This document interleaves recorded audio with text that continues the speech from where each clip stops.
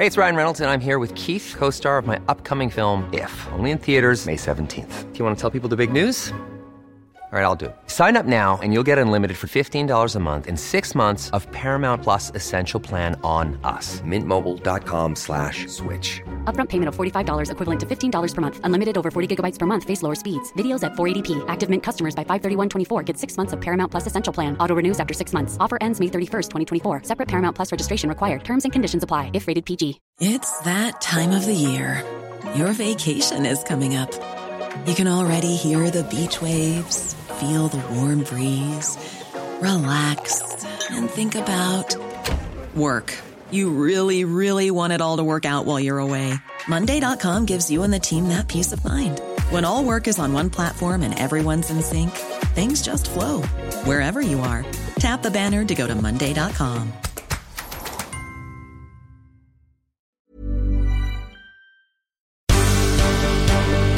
The Michael Reid Show podcast. Tune in weekdays from 9 on LMFM. To contact us, email now, michael@lmfm.ie. Tuesday morning, the 7th of January. Good morning with much debate and discussion from now till 11 a.m. This is Michael Reid on LMFM. I'll end the scandal of patients on trolleys. That was what was promised in 2007 by the main opposition party. A billboard campaign making the pledge alongside the Fine Gael leader Enda Kenny directed voters to the party's website to see how it planned to do this. Plans have since been put in place, and after almost a decade in office, Fine Gael presides over the worst hospital waiting times in history. Far from ending the scandal of patients on trolleys, it oversees a health service where the problem is worse than ever before. Yesterday, 760 people were admitted to hospital, but there wasn't a bed available for them, so they were treated on trolleys instead. The worst day ever in Irish hospitals, and it's set to get even worse, according to the Irish Hospital Consultants Association. Sinn Féin councillor Darren O'Rourke and Fine Gael councillor Jerry O'Connor are on the line with us this morning. Good morning to you both, and thanks indeed for joining us. It seems, Jerry O'Connor, as though the hospital in Navan was overrun yesterday. The INMO says there was 28 patients on trolleys. The HSE is contesting that and saying there were only 4 patients on trolleys. What's your understanding of the situation? I wasn't down there, so I don't know how many trolleys are there, but obviously somewhere in between. The people will always quote the figures that suit them. To be quite honest, there's a problem in all our hospitals. It's a very, very busy period. I mean, just looking for the first 11 months of last year, 2019, the emergency departments, attendance at them were up 2.5% compared to the previous year. I know in October HSE put 26 million in and a further 13 million in subsequent to that, and I don't think throwing money at it is a solution. There is a service plan for 2020. It provides for recruitment of more staff and more beds, but it has to be affordable staffing level that is sustainable. You mentioned 2007 and you mentioned Enda Kenny, and in 2007 maybe you looked at Rose, he's in opposition. We had Micheál Martin, who was the minister at the time, had put in the HSE. They generated the HSE to the regional health boards. And 2007 was Celtic Tiger. What happened in 2011 when the government took over, and you quoted 10 years, it's 9 years. When the government took over in 2011, they found that public service was overspending by 20 billion a year. Yeah, but if you look at the Fine Gael election manifesto for 2011, it says, given the boost in public finances since the crash in 2008, we're now in a position to improve the situation in healthcare, and people voted for Fine Gael and James Riley's policies in 2011, and here we are today with the worst figures on record. Again, in 2011, we weren't in control of the finance of the country. We were after bringing in the Troika. Micheál Martin brought in the Troika. They were here till 2013, and subsequent to that, the level of spending, money has only become level since 2016. We really only came out of the recession in 2016. And, if you look at the figures, and I know... So Fine Gael were making it up in 2011, were they? They were in opposition. I think I can tell you for a fact, and I know some of the ministers, including some friends of mine who went in, and when they seen the state of the departments and how all of the coffers had been emptied with overspending, they were in absolute shock. absolute shock of what had happened in the mismanagement of the country for a number of years. You must remember, I mean, in public, I mean, medical cards were cut on people. There was huge cuts being put through at the time.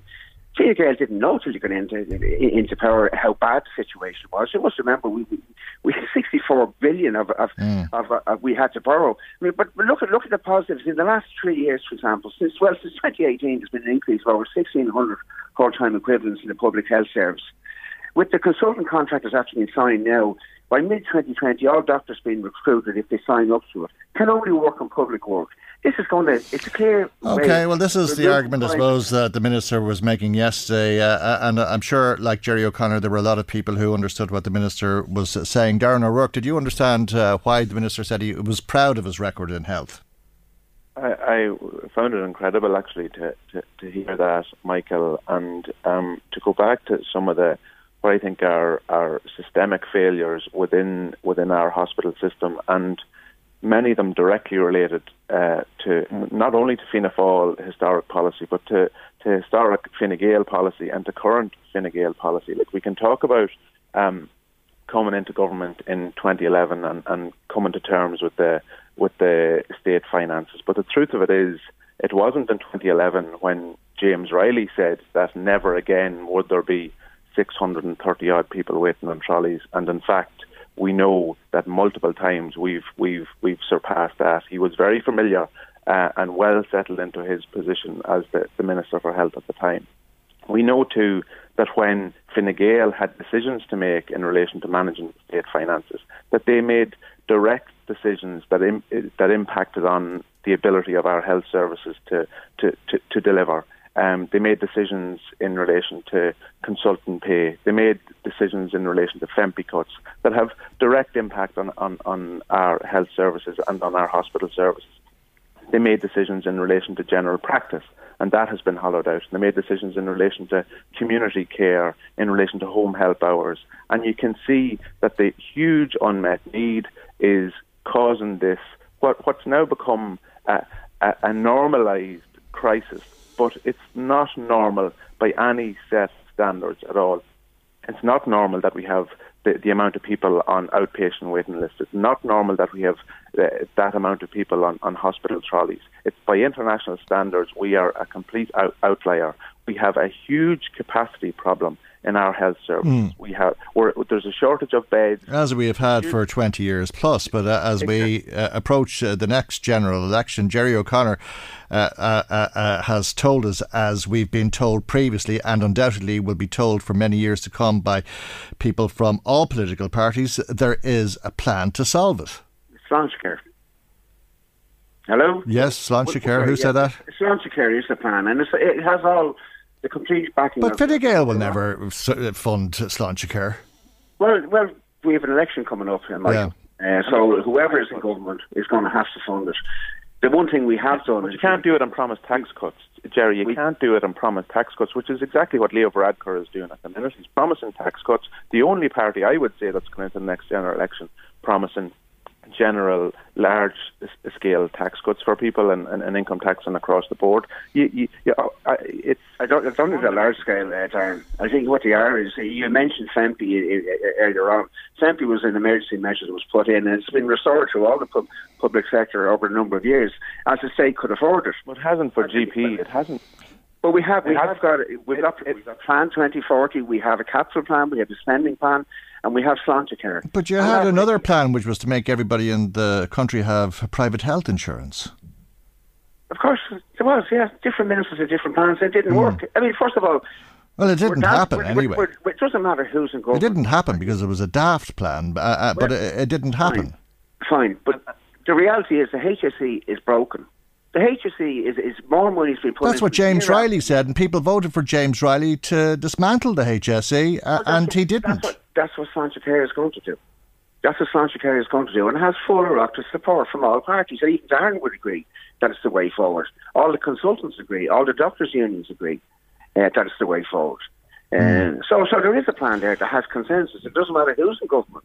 The reality is there's a plan there. But James Riley wrote the Fine Gael plan, and when he went to implement it, it needed to be undone. And now you've come up with another plan. James Riley hasn't been a TD since 2014. Yeah. 2016. Okay, yeah. And there's been new ministers in place since then.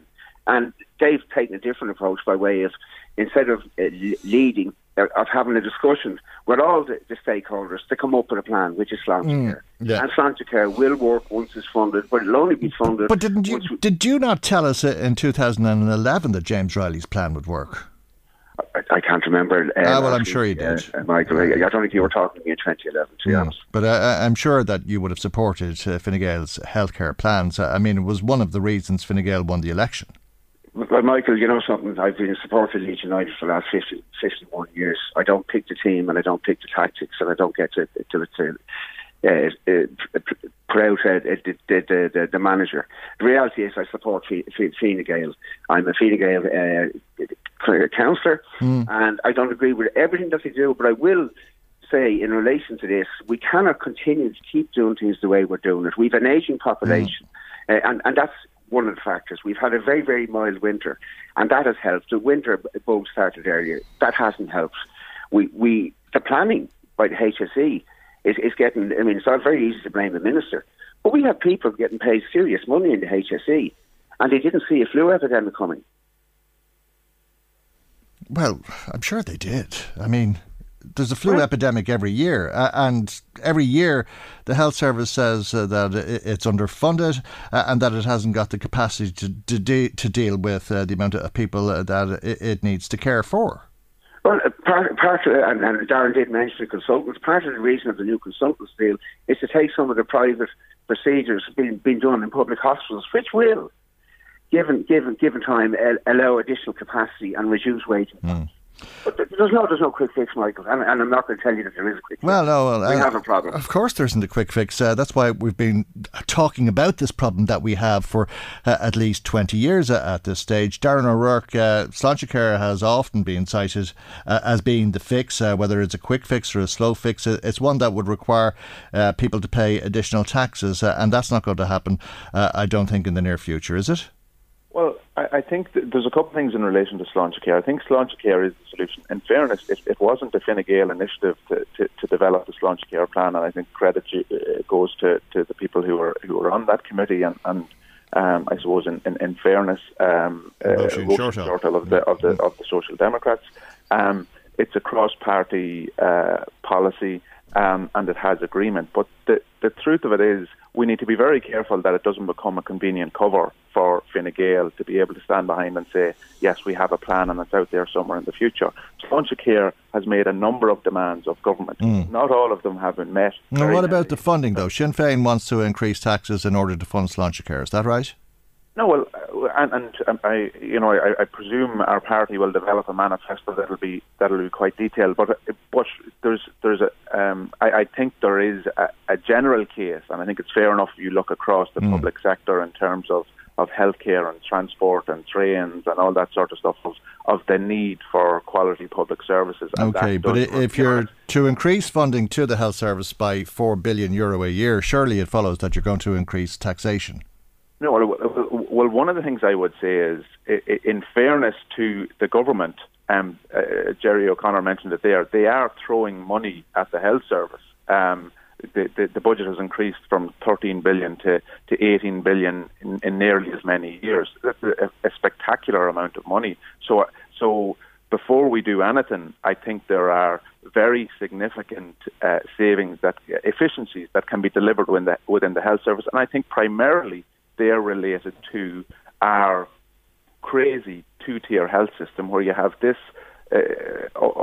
unprecedented mixture of public and private. Where in essence, so the public patients would be seen on a par with private patients, and in order to do that, you need more money, do you not?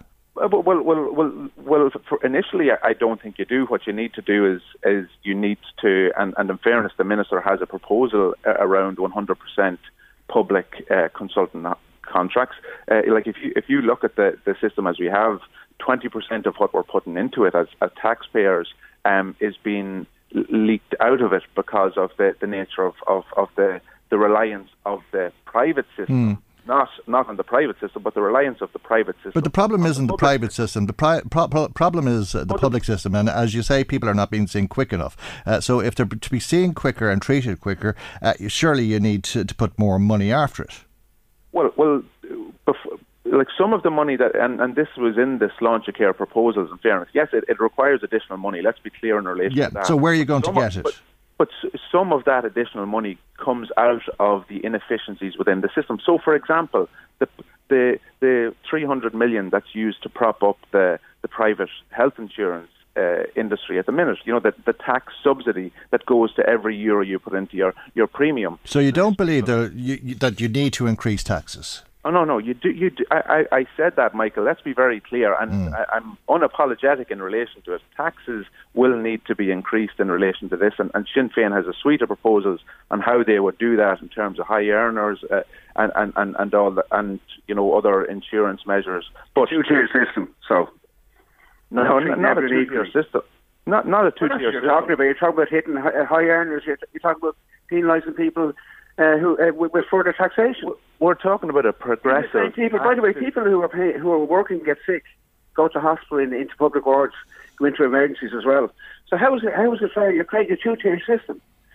How is it? It's a progressive tax system, Jerry, is what we're talking about. And in fairness, it's felt and it's wealth tax. And you've seen the Sinn Féin proposals in relation to wealth tax, which takes in people's domicile as part of calculation in relation to their wealth. Their home. In fairness, we've dropped a proposal in relation to a wealth tax a number of years ago because the Department of Finance, it was such a radical proposal that they couldn't even countenance the idea of calculating it. So in our fully costed pre-budget submission, we didn't include it, not because it's not something more ambitious, but because the idea is so radical for a Fine Gael government or for the Conservatives within the political establishment in Ireland that they couldn't even calculate it. Okay, well, what we do know is that there is a real problem. I think that there's an agreement on that, and far too many people who are waiting on treatment in hospitals. And once again this morning, we have to leave it there for the moment, though, and thank you both indeed for joining us around the programme. Jerry O'Connor,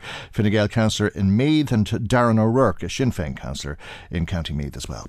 Michael Reid on LMFM. Now, yesterday, 100 chief executives in the UK earned more for a day's work than most workers will earn over the course of this year. This is according to the High Pay Centre think tank and the Chartered Institute for Professional Development in the UK, and a stat that has been highlighted to us today by the Irish Congress of Trade Unions. Laura Bambrick, Social Policy Officer with ICTU, joins us once again, and a very good morning to you, Laura, and thanks for joining us. It's clear, it seems at least, that there's a similar situation there to the one here which you highlighted in your report last month, because we're worth the truth about CEO pay in Ireland. Yes, so Congress last month published the fourth in our annual reports looking at CEO pay in publicly listed companies.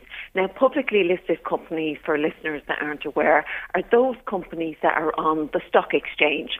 So we looked at 26 of the biggest Irish companies, 20 of them on the Irish Stock Exchange and 6 Irish-based companies that are on the London Stock Exchange.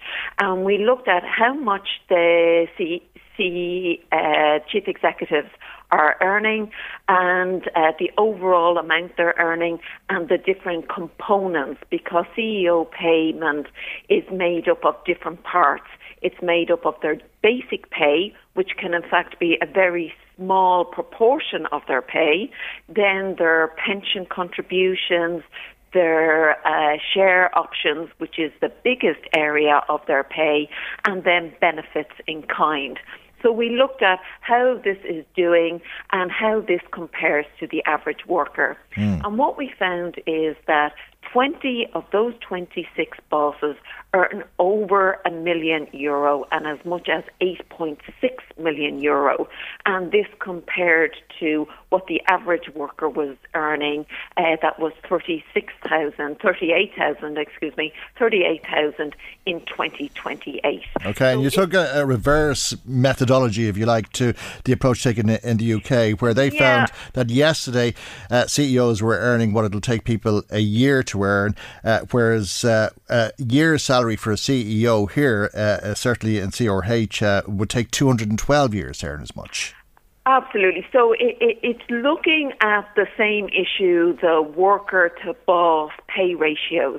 But as you mentioned there, the UK research, they look at how many hours it would take the boss to earn as much as the ordinary worker is earning in a year. And they said, well, a boss doing 11-hour day, it would take them 33 hours. So 3 working days to earn what a worker in the UK is earning. We look at the same information, but instead we look at how many years it would take that worker to earn what the boss is earning. So it's the same calculations, but it's presented in a different way. And are we talking about all earnings? Are we talking about pay and benefits, in other words? Pay and benefits for the bosses. In recent years, what we've seen is as the gap between what bosses and these big companies are earning, as that gap has got wider and wider, where this is being driven is because of the share options. Share options has become a more significant part of the pay makeup of the of chief executives. So you might think, well, aren't bosses brought in? Isn't that their job to make the company more valuable? And if the company is more value, the share option rises, and so they get a cut of this payment. And so that's the argument of why they're paid this amount and why their pay is linked to that share option. But one of the 26 companies that we researched was a company by the name of Tullow Oil. And just before we released our document in December, the week before, Tullow Oil lost $1 billion of their share price. And to get rid of their chief executive, who turned out not to be as talented as they had said was the reason for paying him so well, he got paid many millions to walk away. That makes a lot of sense, doesn't it? Well, it means they're saying we have to pay this high price. You pay high price for high talent. But what we're also seeing is that these chief executives, when they don't turn out to be so talented, they're getting very well remunerated when they're not doing what they're supposed to be doing, increase in the share. Well, they've locked that into a contract that pays for success or obviously on occasion for failure.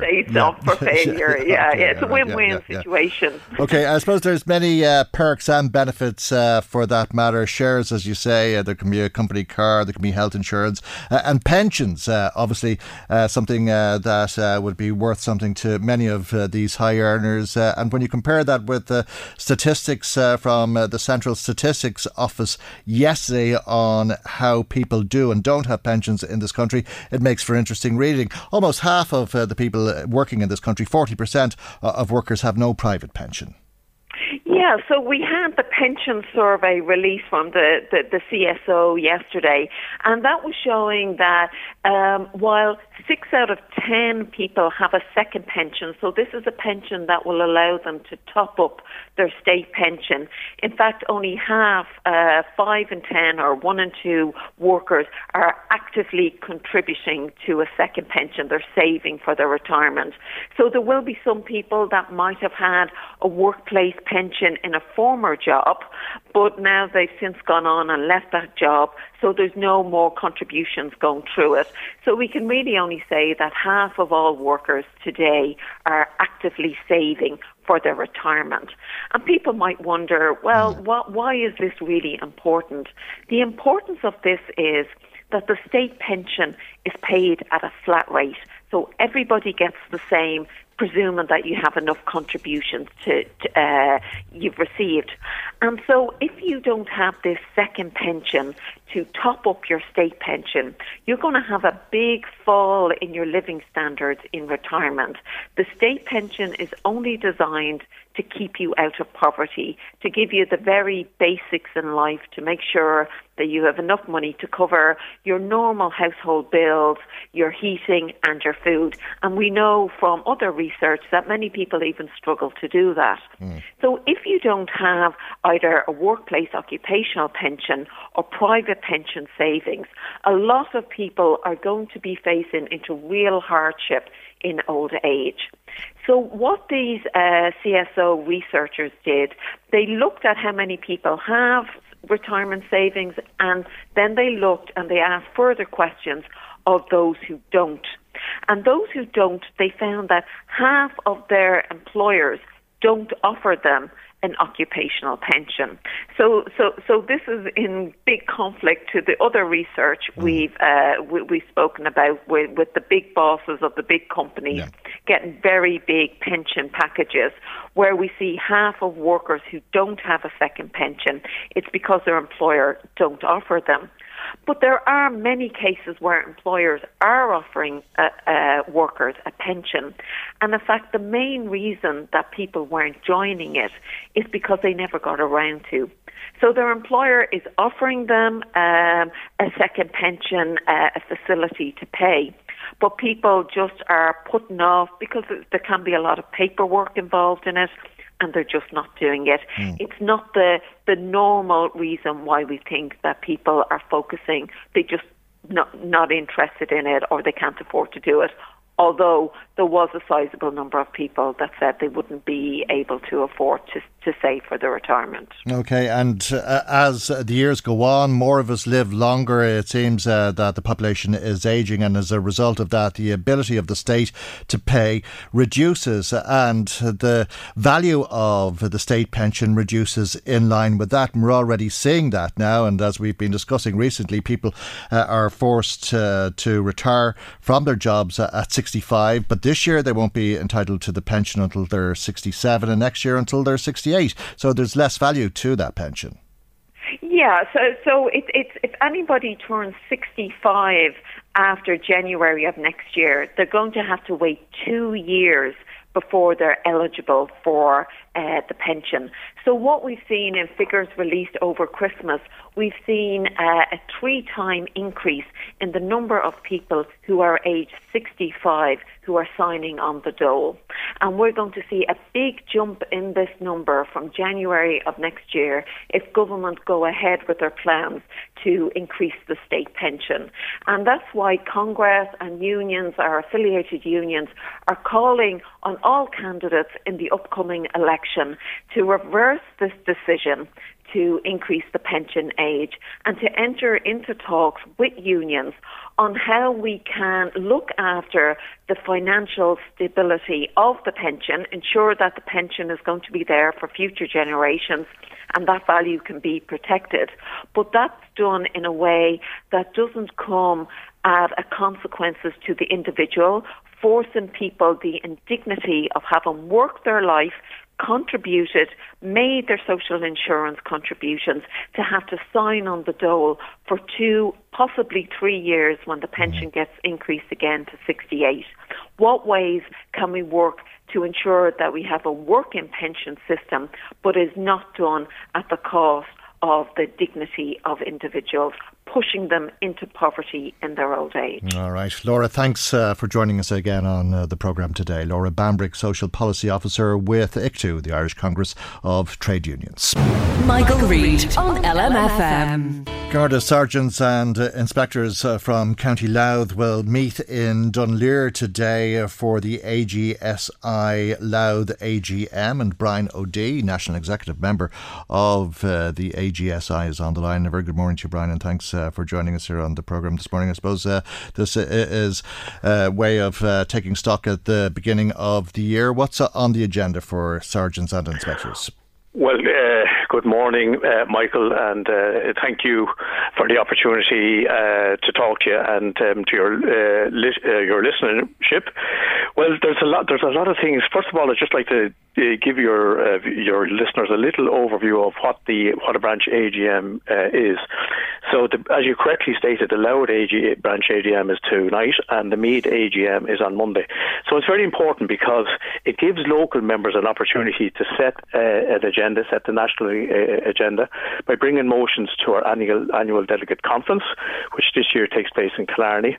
And if those motions are passed at the annual delegate conference, they then become policy of AGSI, and then it's up to the National Executive and the Secretariat to pursue those policies with the relevant people, such as ministers, the Minister or the Commissioner, and we can make representations.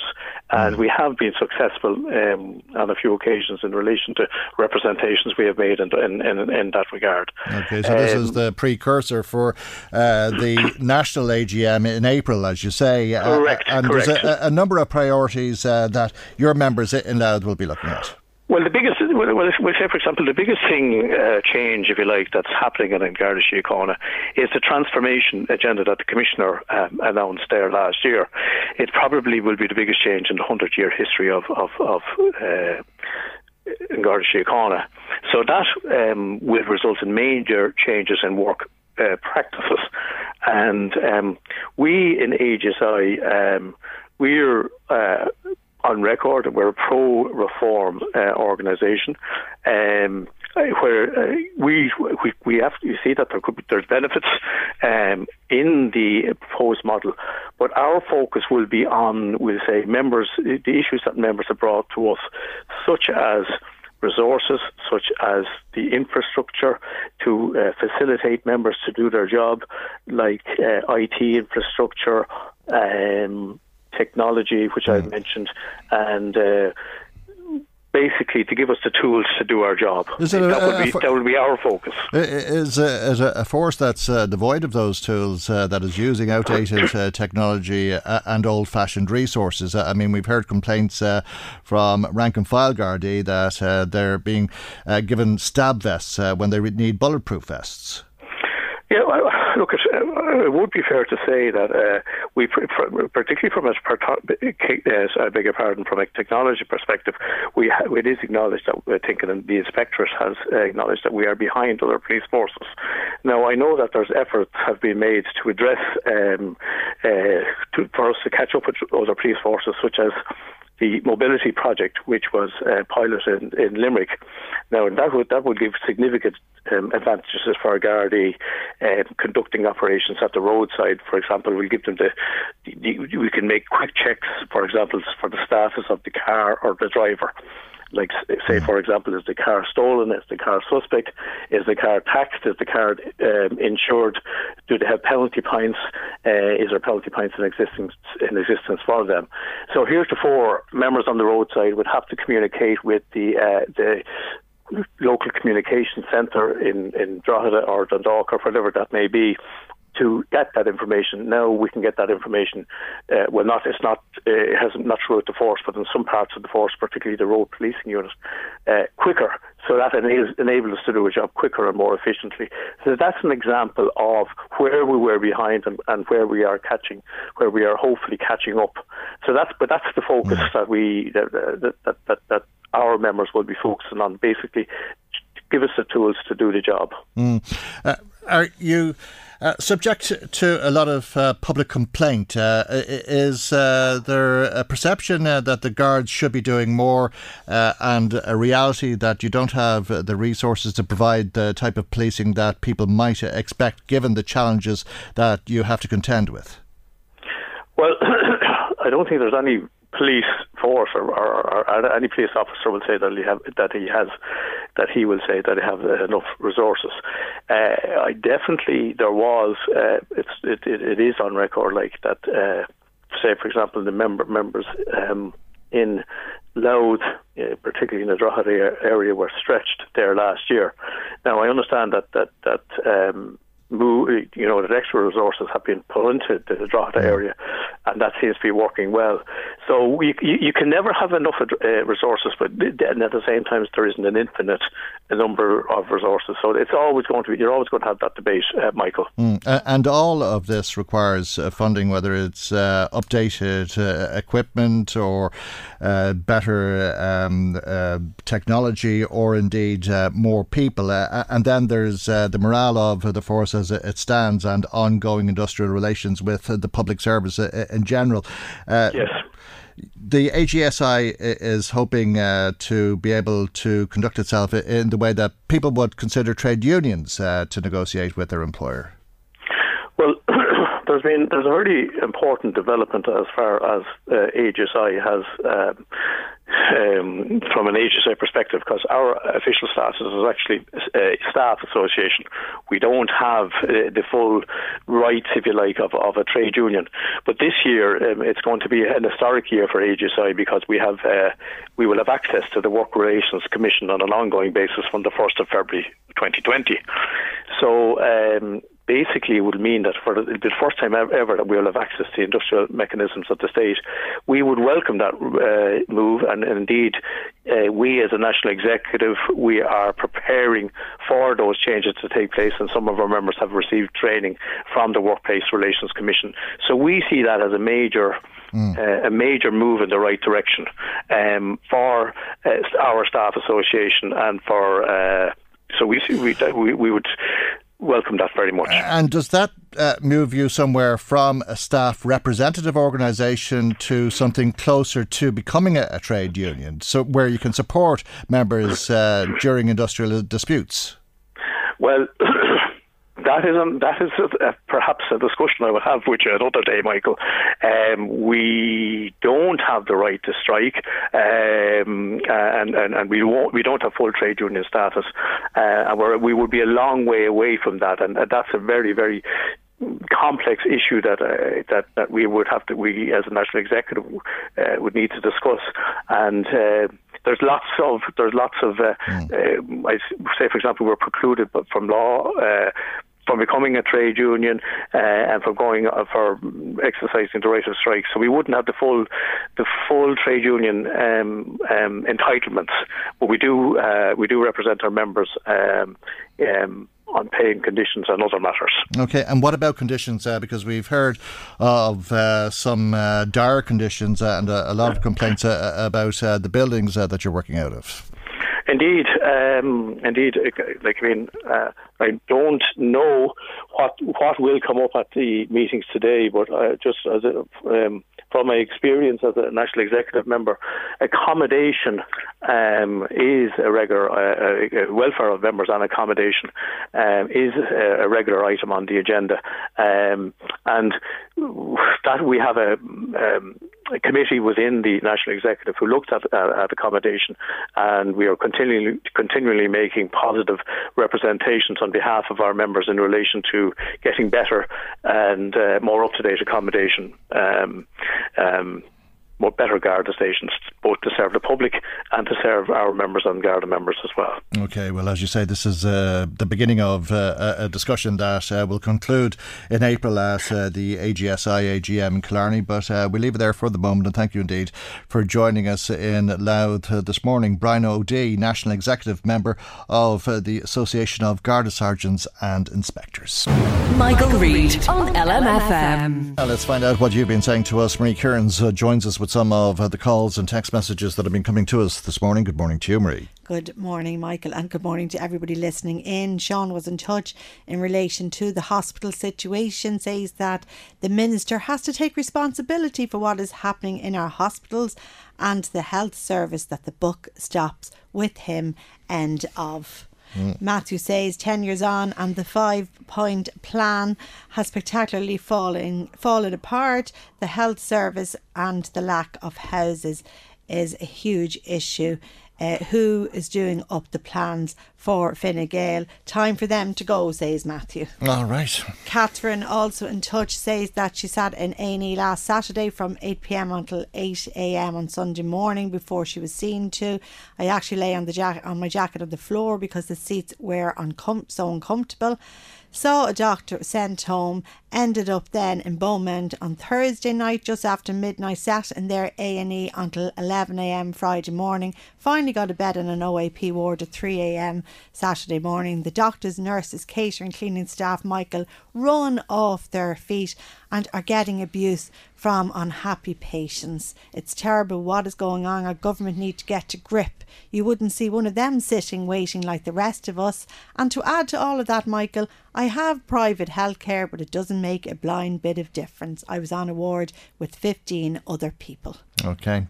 Thanks for that. Catherine, was it? Yes. Yeah, I hope you're feeling well, Catherine, and thanks for the call and telling us about your experience. Now, David Miskell is the Industrial Relations Officer for the Irish Nurses and Midwives Organisation in the North East. He's on the line, and a very good morning to you, David, and thanks for joining us here on the programme this morning. We've seen a dire situation across the country, not quite so bad locally, but a pretty busy day by all accounts in Navan yesterday. Yes, certainly. Navan, I think, is under, well, I mean, all of the facilities are under a considerable pressure, Navan in particular. So, for example, we were even this morning in total of 24. We have 10 cohorts in the emergency department there this morning, and then another 24 in an unfunded area of the hospital. And in Drogheda, you're running at 13 this morning, which is still considerably high, and it still poses a significant pressure on the staff and the service in Drogheda. So, okay, yes, so extremely concerning. The situation in Navan, I take it, is actually worse than it was yesterday, is it? Yes, it is marginally worse. The situation, unfortunately, in Navan is posing particular challenges. One of the reasons, and it may have been the subject matter of debate on the show before even, but, Navan, the emergency department in Navan, functions as an emergency department 24/7. But unfortunately, some of the pathways are not there. That would be in other EDs. So it is not operating a full level of service. So that's one of the difficulties there. Okay, so previously relates to the move to downgrade the hospital in general, but the ED was retained there. But unfortunately, all services are not available, and a lot of the pathways are not there. So. Okay, or to transfigure the services, as the HSE might put it. Now, the HSE, I take it, will take issue with the figures that you're publishing this morning in relation to Navan. I say that because they took issue with them yesterday. You're saying there's 24 patients in a ward, but you consider them to be on trolleys, and an additional 10 patients in the emergency department. That's 34 patients altogether. It's yesterday, 34 patients, so I think it's important that we're clear.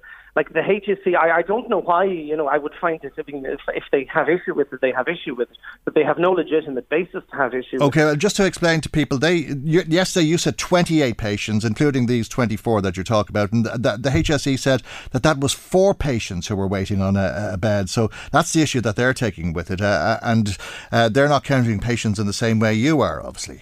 Yes, no, well, we have very specific criteria for what we would consider obviously a trolley, a chair, transit lounges, and awaiting admission to what we would all understand to be a proper bed, specifically in relation to Navan. So this can't be denied. So currently this morning there are 10 patients in ED. That is yesterday morning was yesterday morning. But to differentiate the figures for the purposes of clarity and for the listeners, this morning there are 10 patients. Our numbers are showing 10 patients physically in the ED department, awaiting a bed. The additional 24 patients are in an unfunded ward area, and it is divided between this particular area and the day services. But that is unfunded. So to date, those particular patients and that particular area is simply not funded for staff. The management of Navan do not have the funding for that. So that is specifically the position with that. It's disingenuous of the HSE to have issue with those numbers, because we're very clear on what we report. But what they must concede, and they have to concede, is that those particular patients, the 24, is not funded. And you can't have no one could have an issue with that, because it's a fact. So. And I take it that there's little rhyme or reason to how those patients are being put together? I mean, you're not talking about a surgical ward, for example. There's no specific allocation or system for allocating those patients there. It's just somewhere to put them, in other words. Absolutely, yes. It's a place to cohort patients. I mean, the staff in ED in Navan, I mean, this is a nationwide crisis. The staff in ED in Navan, they work particularly hard. As I said, there are some nuances in Navan, particularly just in light of that position with the fact that I suppose that it's some of the pathways are not there. But the staff, they do their best, and they provide an excellent service. But again, I suppose this is where you come back with the numbers. Like, I mean, even notwithstanding the Navan piece, every day we report trolley figures. The HSE disagree with them. They have different figures. So it's the difference was what we're reporting is the actual reality. Some of the trolley car figures that the HSE report do not take into account the things that we take into account. Yeah. We're not motivated by inflating figures. We want to see the figures going down. It's not that we're, the desire isn't to inflate figures, for the purposes of creating a news story. It's about reflecting the accurate picture on the ground. Well, I think since the INMO started counting patients on trolleys, you've continuously used the same system. That did change somewhat when the HSE started putting patients on trolleys on wards, but there was this ongoing dispute for years about when to count the patients, and I think agreement was reached about 10 years ago, and both parties agreed on what the actual figure would be or at what time it would be counted at. And now it seems as though we're going backwards in time in relation to the HSE, because it's now disputing how you count patients. Yes, it is. But I mean, as you've correctly alluded to, we're very clear. We haven't, on what we count. It's a matter of public record and how we count them, and it's. So I mean, I will have that debate, with any representative of the HSE, and prepared to have it here this morning. In Navan. Why are there no hospital beds for patients? Is it because of an outbreak of flu? Well, yes. I mean, the flu outbreak, obviously, it causes increased challenges, increased presentations through ED, and therefore then that puts the drain on the services. But it isn't just about that. We've been consistently arguing it is about two things. It is about capacity and it is about staffing. So there was an announcement yesterday by the Minister in respect of increased capacity and a number of beds opening. The difficulty with it is where is the staff to operate those additional beds? And the second thing is what is glaringly obvious well in respect of staffing is the recruitment moratorium. At the inception of this moratorium, we were very clear this would have an impact on staff and it would have an impact on patient care and the patient journey through the service. And unfortunately, exactly everything that we've said has been borne out. On one hand, we have the Minister speaking about staffing, and on the other hand, we have a moratorium. There is a recruitment moratorium in place across the health service executive, and that's the reality of it. So I find that I struggle. I really do struggle when I hear the Minister speak and come out and speak about staffing and deny the existence of a recruitment moratorium and speak about capacity when we've been arguing for a considerable length of time. And the HSE says there isn't a moratorium, but people are not being recruited, it would say. Well, this is the specifics of the issue are this. So the HSE would say there's a moratorium. There isn't a moratorium. And if you want to be very technical about it, the official term the HSE are using is called, it's an employment control mechanism. So when each of the management of the individual sites will send up what they need by way of vacancies. So now every single vacancy must go through a national office and they're not getting approval, or it's trickling in extremely limited forms. So that's what they mean. It's not a moratorium as in they haven't. The end result being the same thing, that people are not being recruited. Same thing. Okay. Yes, exactly. All right, David, I have to leave it there for the moment. Thank you, though, indeed, for joining us here this morning. David Miskell, Industrial Relations Officer for the North East with the Irish Nurses and Midwives Organisation. Now let's go back to some more of your thoughts and some of the calls that you have there, Marie. Staying with the health situation, Michael, a listener from Carlingford in County Louth. 2 points to make. My wife had a serious pain in her stomach. I had to ring the ambulance. The ambulance had to come all the way from Blanchardstown, which is some distance away. She then got to hospital, but there was no bed for her, and that was last week, Michael. Okay, well, that would remind you of the 900 kilometres that the team in Clare travelled to Cork and to Tipperary that we heard about yesterday. Another listener says that the A&E in Drogheda is also under pressure. My daughter went into the hospital at 8:30 on Sunday evening, didn't see a doctor until 8:45 on Monday morning. Okay, it's a long wait. Patricia says, shame on the government. It's bad enough being sick without having to lie on trolleys or the floor. Shame, shame, shame on them. Just getting to the discussion you had with Laura Bambrick of the ICTU, Michael. A text from a listener who says, typical lefty Reid stirring the flames about executive pay. Bosses can never mentally switch off, ever. This is also the case with the self-employed, who are also generally despised by media and ordinary workers, whereas so-called ordinary workers in the public service, for example, are not only often work-shy clock watchers, but unsackable. Yeah. Okay, well, I'm sure that's not true of them all. Okay. On pensions, Margaret says that if you have to leave your job at 65, it's so unfair that you end up having to go on the dole when you have worked hard all your life, and says it would be very hard to get another job at that stage in your life. Ray says that carers can't afford pensions and it's a lifetime job. Okay, I'm sure there's a lot of people who understand exactly what that means, but thanks for making the point with us, Ray, and thanks to everybody who has been in touch. Thanks, Marie, for that matter. If you'd like to add to what's been said, as always, we'd love to hear from you. Our telephone number is 1850 715 958.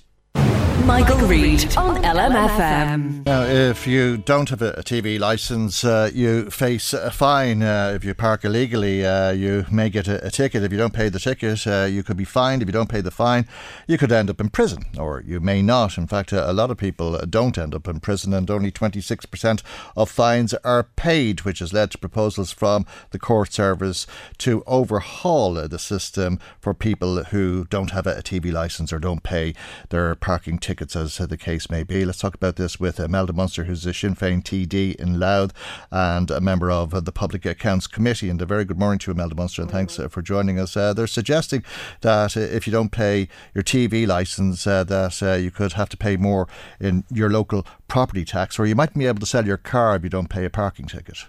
Yes, I mean, they were before the PAC in the court service, or before the PAC last November. And to be honest, they gave the impression that matters were in hand. You know, that they had said that there was a problem with the legislation, all right, but that matters were in hand, and there was a meeting planned with the Department of Justice, and we now know that's for mid-January, and they'd said that there was 90,000, I think, new fines being issued in the next few months, but things were moving along. But there was no mention whatsoever, either in their opening statement or anywhere else, of this talk of statewide clamping and fines being turned into civil debt, and talk of bailiffs or adding TV licence fines onto people's property tax. None of that was mentioned, you know, at all. It appears, I suppose, that the court service I would imagine any of the court service want to get rid of the headache of collecting fines. They want to give it to someone else. But primarily it's for them to work out how to work it out within the confines of their office. I'd say the prison service is pretty fed up with it as well, because you do hear of people being sent to prison, and that means that they're collected from their house by the Gardaí, they're brought to Mountjoy or whatever, and they're brought through the system, and about an hour later they're back out the front gate. Yeah, well, I think when this Act was drawn up in 2014, it was the Fines, Payment and Recovery Act, but it was brought into force in 2016, and part of the Act was to the removal of the threat of imprisonment for people who are not paying their fines. And that was, and that was sound in itself, because in many cases, in some cases certainly, it meant that people that were jailed just because of poverty, if they couldn't afford their TV licence or that. But it was also a matter of overcrowding in prisons too. But if what we're hearing is that the legislation was rushed in 2014, let's not make the same mistake again with knee-jerk reaction. If there's a problem with the legislation, then it needs to be examined, but certainly not in a knee-jerk response. Well, they were collecting more in fines in 2014 than they are today. €11 million was collected in 2014 and €7 million in 2018. Yeah. Now, I don't know whether, though they did say, I think, 1.5% had taken up the staggered payments, but the fact that payments are now staggered over months or years, that could be the reason for the monetary figures being down. I don't know, but it's clear if fines are handed down by the courts on people found guilty of offences, then they should be paid. And in fairness, most people do pay, whether it's a parking ticket or that, or a speeding ticket, you say, better pay it, most people do. But certainly a knee-jerk response is not the solution. The proposals that we've seen in the paper, the first we've seen of them is what came into the paper in the last couple of days, what was printed in the papers in the last couple of days, and they certainly need a lot more teasing out and discussion, and maybe even public consultation.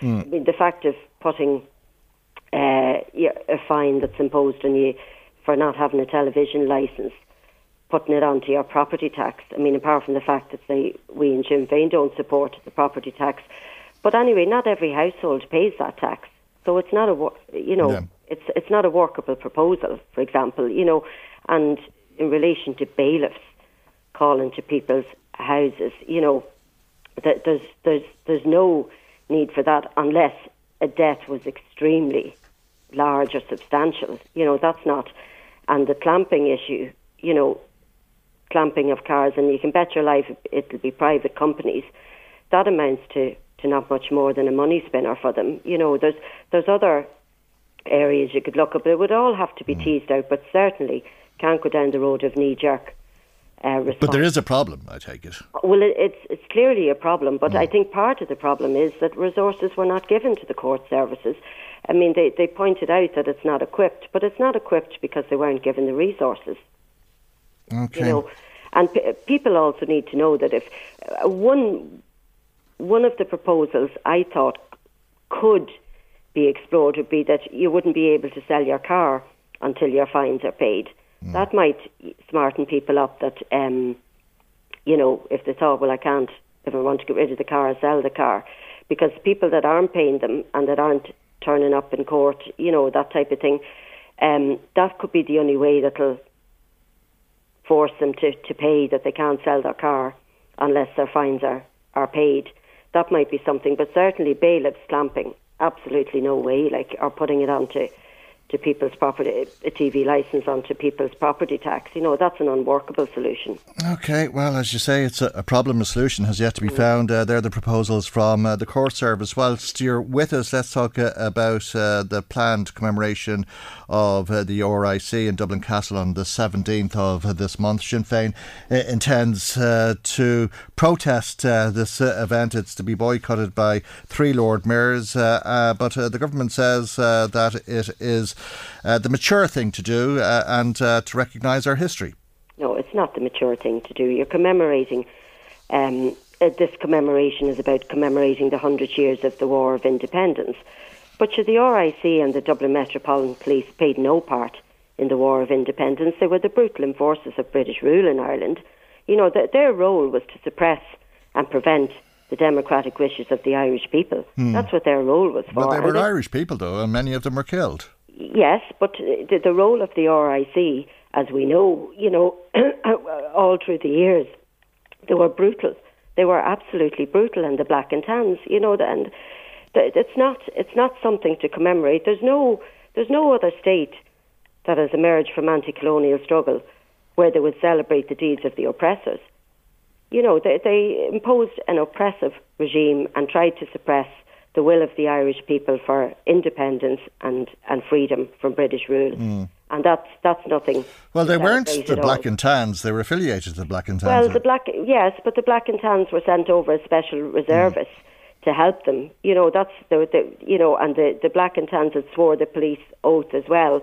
So they were part and parcel of it, and there's many recorded cases in history, with the utter sheer brutality of them when they were here, that has remained in people's minds, and that's what's caused the uproar, if you like, and how the government could be so out of touch as to celebrate the oppressors of this state, and they terrorised the country into submission. That was their role as a colonial force, as a colonial power, and it makes a nonsense out of history. Well, some people would say that they were the Irish citizens who made up the police force who happened to be on the wrong side of the Civil War, unlike the British soldiers who enforced British rule up to 1916, when as many as 125 of them were killed during the Easter Rising, and they were commemorated at Grangegorman Military Cemetery, and there was no protest from Sinn Féin at that, was there? No, but the role of the RIC,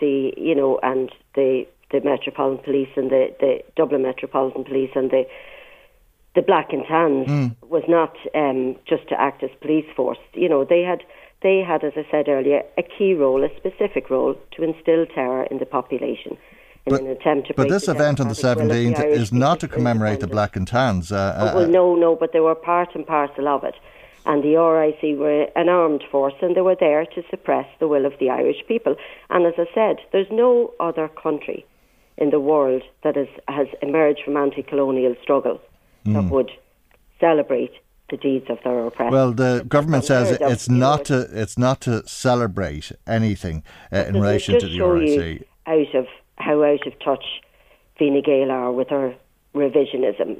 They're trying to say, it's both sides and all that sort of thing. It's unheard of in any other country that they would do that. It's just unheard of, and it just shows how out of touch that they are. Well, they say that it's just raw. They say that it's to say that they would say that they want to recognise the blood that was shed by human beings and Irish-born human beings on streets of Ireland. But you're going to protest that. Why are you going to protest that when you didn't protest the commemoration of the British soldiers who were killed during the Rising? Well, in particular, if you look back to 100 years ago when the War of Independence was raging, the RIC and the Black and Tans pillaged, murdered and burnt out communities right across this country. That was in their attempt to enforce the rule of the British. Well, you're not suggesting that the British Army were saints in comparison to the RIC. No, not at all. And why are you protesting a commemoration of the RIC and not of the British Army?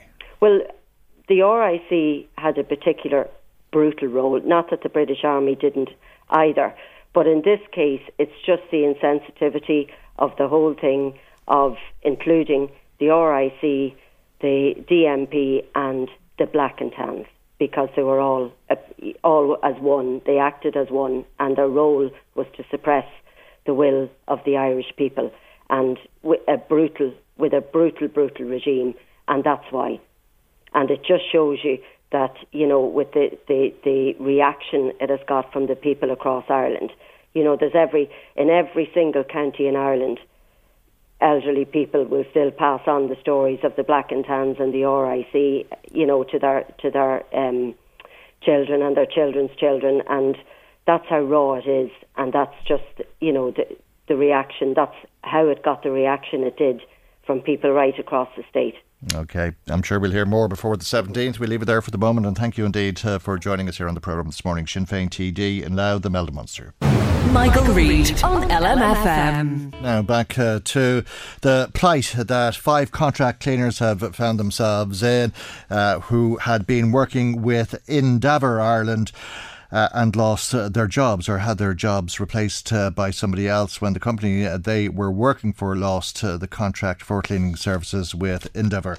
And the new company that took over didn't take on these people in line with the contract. Let's talk about this with some local councillors now. Sharon Keoghan, an independent councillor, and Stephen McKee of Fianna Fáil. Good morning to both of you, and thank you indeed for joining us. Before I ask you to comment on this, I should say that we have actually received a statement from Endeavour Ireland. We were quite amazed that they had not made a statement in relation to this up to yesterday, but yesterday afternoon they did issue a statement which said that Endeavour is aware of an issue that has arisen regarding one of our service providers. Given that the individuals at the centre of this dispute are not Endeavour employees, we cannot further comment. What do you make of that, Stephen McKee? Well, it's very disappointing, Michael, to be honest with you. It's absolutely devastating for these 5 workers and their families to have this uncertainty hanging over them, particularly, any time of the year, but particularly over Christmas and the New Year. I met with the 5 workers over Christmas, and I stood in solidarity with them at the gates of Endeavour when they were due to go back to work on the 2nd of January. And I think it's very disappointing that up until, as I said, I wasn't aware that Endeavour had made a statement there this morning, but the workers have had no contact whatsoever from either Endeavour, GSA or the new contractor, and it's certainly been treated very shabbily. Well, they're saying basically it's not our problem. Well, I can't see how it isn't our problem. You're talking about 5 workers who are working on their premises, and my understanding is that some of the equipment is Endeavour, so Endeavour certainly have a role in this, and the workers are right and correct in asserting their rights under the EU 2-pay regulations, and there was a precedent set over 2 years ago for at least 2 of those employees when GSA took up the contract. So my understanding is that all 5 workers would have rights under the 2-pay regulation to continue their employment with the new contractor, and that is what I would be hoping is what would happen. Okay, GSA was the original employer that's been taken over by Alan Smith Cleaning Services, and the 2P regulations that you refer to is European Directive, the Transfer of Undertakings Directive, and it says on the WRC site, to repeat this once again on the programme, a transfer of undertakings occurs when a business or part of a business is taken over by another employer as a result of a merger or transfer. When a transfer takes place, there is a legal obligation on the new employer to take on the existing staff of the business or the part of the business concerned. The WRC website also says that an employee may not be dismissed solely by reason of the transfer. Sharon Keoghan, what's your take on it? Oh, good morning to you. Look, this is I only became aware of this just before Christmas, and unfortunately, I'm the employees concerned. They weren't really, until they went back on January, they really didn't know what the story was. So really, the communication that has been given to these 5 employees by GSA, let's make that point very, very clear, because these 5 people are employed by GSA, has been absolutely terrible. So they have not looked after these employees very, very well at all. As far as the knowledge that I have in relation to the case, because I have very, very little knowledge on this, is that these people were employed by GSA. GSA won a contract there with Endeavour. I believe it was a 36-month contract. That contract was terminated before the end of period. I have no idea. Now, this is what I'm led to believe. So these are obviously it's just what I'm led to believe that the contract was terminated there, and that a new contract was won there by Alan Smith Services. Now, GSA, as far as I am concerned, are the people that need to look after the 5 employees at this time. The place of work for the 5 employees is Endeavour. Endeavour obviously do have a role here to play as well, because there's 3 parties involved in this. Alan Smith has won the new contract. The 2-pay regulations, obviously, I am not familiar with the employment law. I'm not a lawyer. The 2-pay regulations he doesn't seem to believe that they are part of the new contract, and maybe that's why he hasn't taken on the 5 staff. Well, he issued a statement to that effect, but he didn't explain in that statement why he doesn't believe. Well, that's up to Alan Smith, and I'm not going to talk for Alan Smith in relation to that. Well, GSA does believe that the 2P regulations apply, and they wrote to the employees on the 20th of December stating exactly that. Well, I'm not familiar with that particular letter. I haven't seen that particular letter or the letter that has been sent by GSA. But the GSA employs these 5 people. Their contract is with GSA, and GSA are the people that the 5 employees must be looked after. They must. Okay, and there is exactly the issue that is in dispute. The 5 people that we're talking about were employed under a contract that GSA had with Endeavour. And that got terminated. Yes, early, but that contract has transferred to Alan Smith. And that... Well, not necessarily. Not necessarily. The argument that if a contract... Now, look, I'm not a lawyer, but if a contract... No, I'm not a lawyer either, but I'm telling you, the argument is that the GSA is suggesting that contract transferred to Alan Smith and is therefore covered by the transfer of undertakings. Yeah, but Michael... But is that the same contract? You know, was that part of the contract? Was the 2-pay conditions part of the new contract? They're cleaning Endeavour. So, yeah, but it's the same job. You don't know, but you see, we don't know. I don't know part. I mean, and to be quite honest, it's really bad for any of us to be talking about this issue because we don't know the terms and conditions of the contract. So, and is it the same contract? Are there different terms and conditions within the new contract? We don't know that. Okay, that's the bottom line, Michael. I'm sure there's a lot of truth. That is the bottom line. Well, there's a lot of truth in that. But what we do know, Stephen McKee, is that some of these people have been working cleaning Endeavour for 8 years, and today they're out of a job. And that is terribly sad. It's terribly sad. Let Stephen McKee come in there. Sorry, I beg your pardon. And by all accounts, Michael, they've done an excellent job over that time. I mean, I think the bottom line is that GSA lost the contract here, and the key point is they actually wrote out to the employees, informed them that they should automatically transfer to the new contractor under 2Pay. You know, and I'm not a legal person myself, but my understanding is from having read about it is that there's a legal obligation on the new employer to take on those contracted workers. You know, now, I know that legal representation has been sought for those workers, and look, I have to be careful what I say as well, because there will be a legal case here, no doubt, in this situation. But my understanding is that there's an obligation for those workers to continue on their paid work in Endeavour, and Endeavour have responsibility too, because these workers are working on their premises, and they have a role to play here too. But also, I mean, it's all to do about the contract, and we don't know the terms and conditions of that contract. We don't know whether any assets have been transferred between the two companies. And you know, if these people have been have not been 2-paid over, then GSA have to look after these employments with regard to either redundancy or to find them alternative employment. They are employed by GSA. Now, I am no lawyer here. I am no employment law lawyer. I'm just looking at it from and learning about 2Pay over the last couple of days and the last week.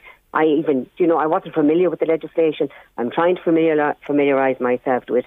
I'm very, very sorry for the people that have actually lost their jobs there. They're caught in... Well, that's the one thing that both of you agree on, isn't it? I mean, that the 5 people concerned can't be left high and dry. You're saying, Sharon Cogan... They shouldn't, Michael. And you know, the same situation arose over 2 years ago for at least 2 of those employees when GSA actually took up the contract from a previous contractor. So the previous contractors may have had within their contract a 2Pay regulation put into their contract. Yeah, I don't know. But at the heart of this is the 5 employees. And Sharon Cogan, you're saying if they weren't entitled to be 2-paid over or transferred over or employed by the new contractor, if you like, well then they should have got redundancy from their original employer. And Stephen McKee, you're saying if they didn't get redundancy from their original employer, they should have been transferred over to the new contractor. Absolutely, and that's my understanding. But only if it's part of the terms and conditions of the contract. But it's one or the other, isn't it? But wait a minute. As far as I'm aware, their GSA contract was terminated. I mean, look, and this is only what I'm hearing, and allegedly that their contract was terminated early. Now, we don't know why that termination took place. I don't know why that termination took place. I don't know why that contract was terminated. And it's not nice to be sitting here talking about companies that we know very, very little about, the termination of a contract, or why the contract was terminated early, and why obviously they had to go out to tender, and was the new tendering system was to pay part of that tendering system, because he would have had to factor in to pay, the pay that those people were getting currently. So with the new contract, so like to be quite honest, it is a minefield. It is some. I mean, Thomas Byrne was on. Yeah, Thomas Byrne was on yesterday morning talking about this is Thomas's field. Thomas Byrne was a solicitor previously, and they did right going to Thomas. Thomas is the man that's got the knowledge in relation to employment law, or you would think he had.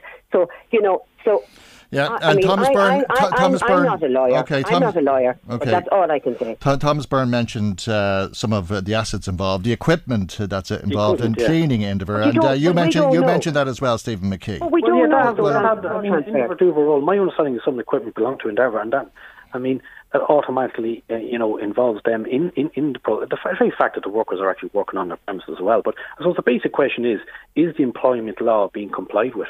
Is the question that needs to be answered.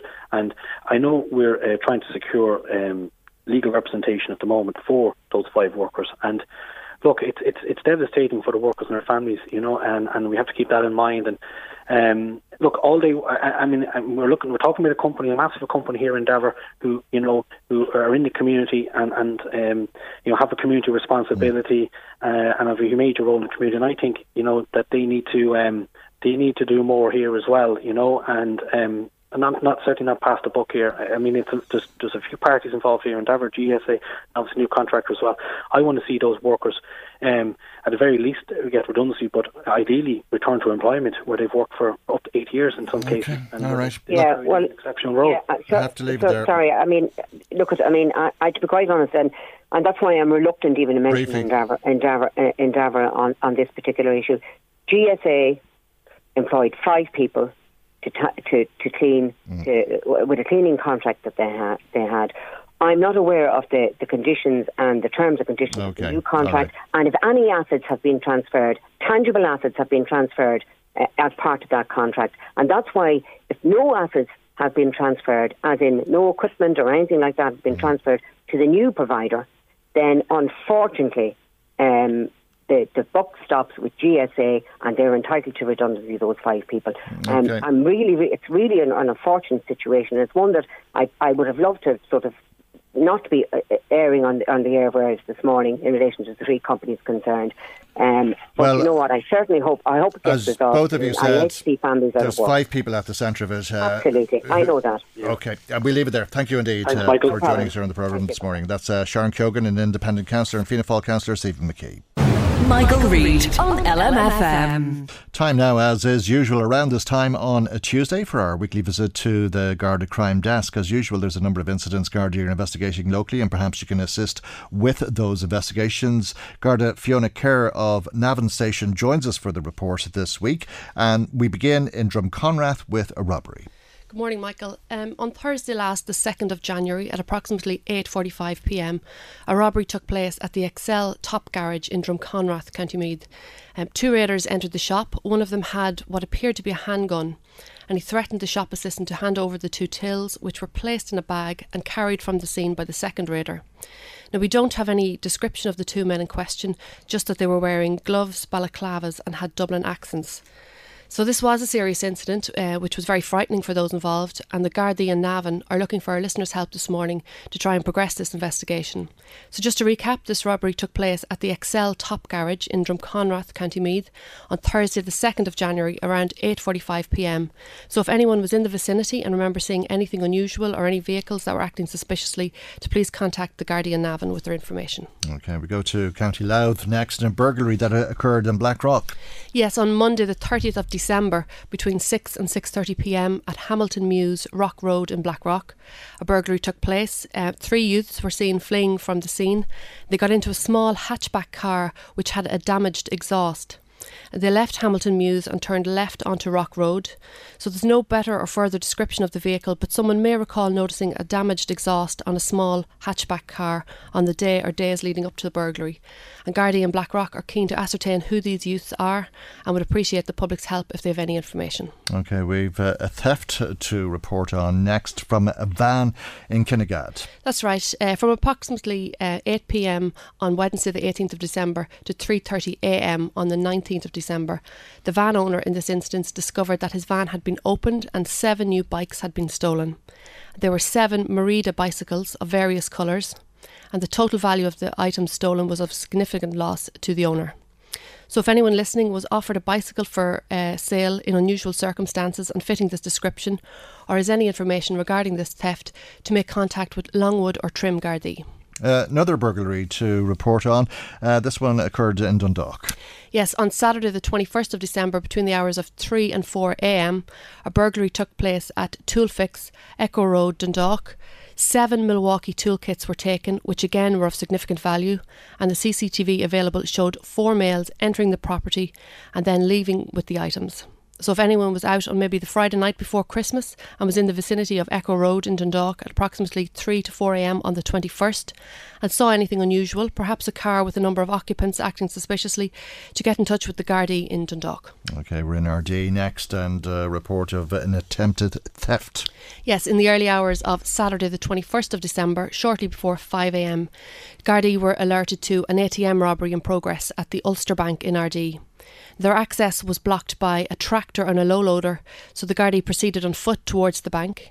They then saw that a digger had smashed the wall of the Ulster Bank where the ATM machine was located, and by then the culprits had already left the scene. As this is a very serious incident, the Gardaí would appreciate any information the public might have regarding this attempted robbery.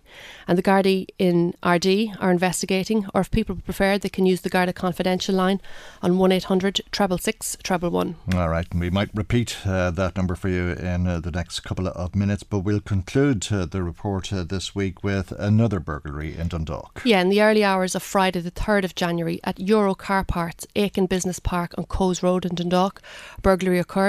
4 males broke into the premises here and stole a number of tools which were subsequently recovered by Gardaí. The CCTV available showed all 4 men wearing gloves, balaclavas, and so we've no further description available. Therefore, Gardaí in Dundalk, who are investigating this incident, would welcome any information that the public might have.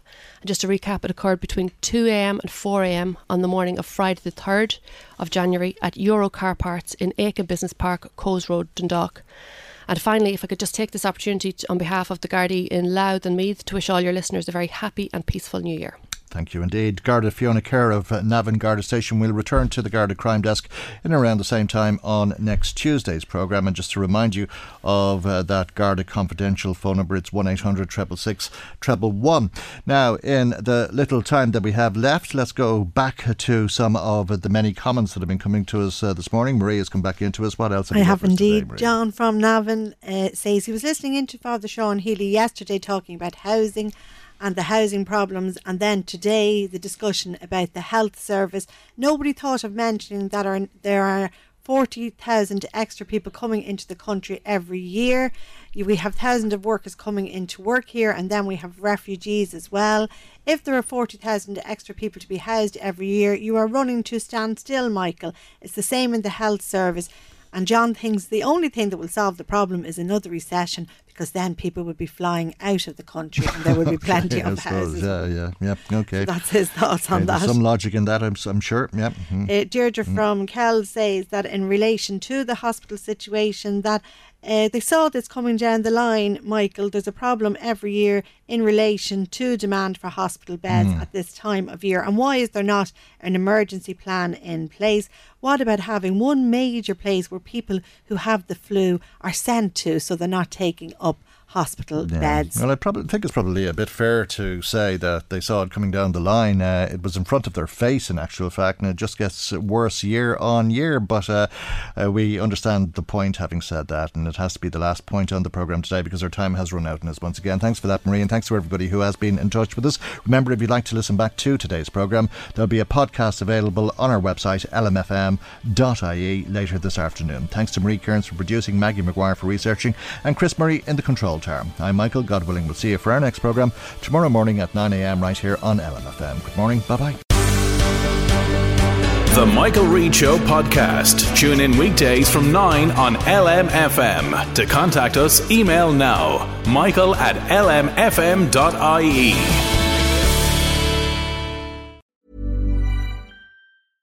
Selling a little or a lot?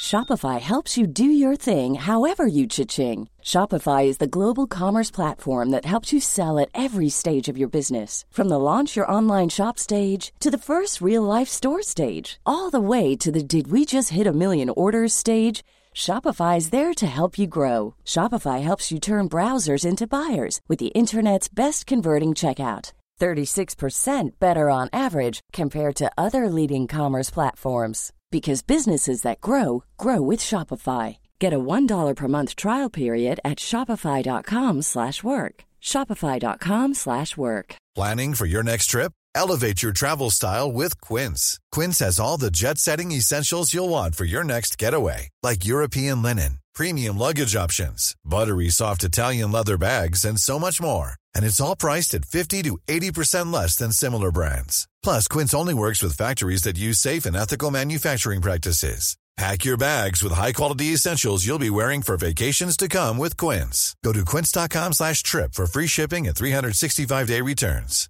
Many of us have those stubborn pounds that seem impossible to lose, no matter how good we eat or how hard we work out. My solution is PlushCare.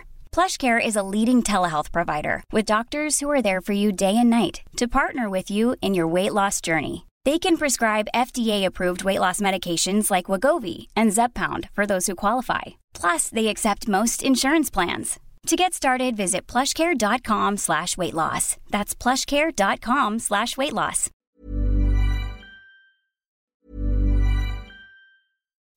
When you make decisions for your company, you look for the no-brainers. If you have a lot of mailing to do, Stamps.com is the ultimate no-brainer. Use the Stamps.com mobile app to mail everything you need to keep your business running with up to 89% off USPS and UPS. Make the same no-brainer decision as over 1 million other businesses with Stamps.com. Use code PROGRAM for a special offer. That's Stamps.com, code PROGRAM.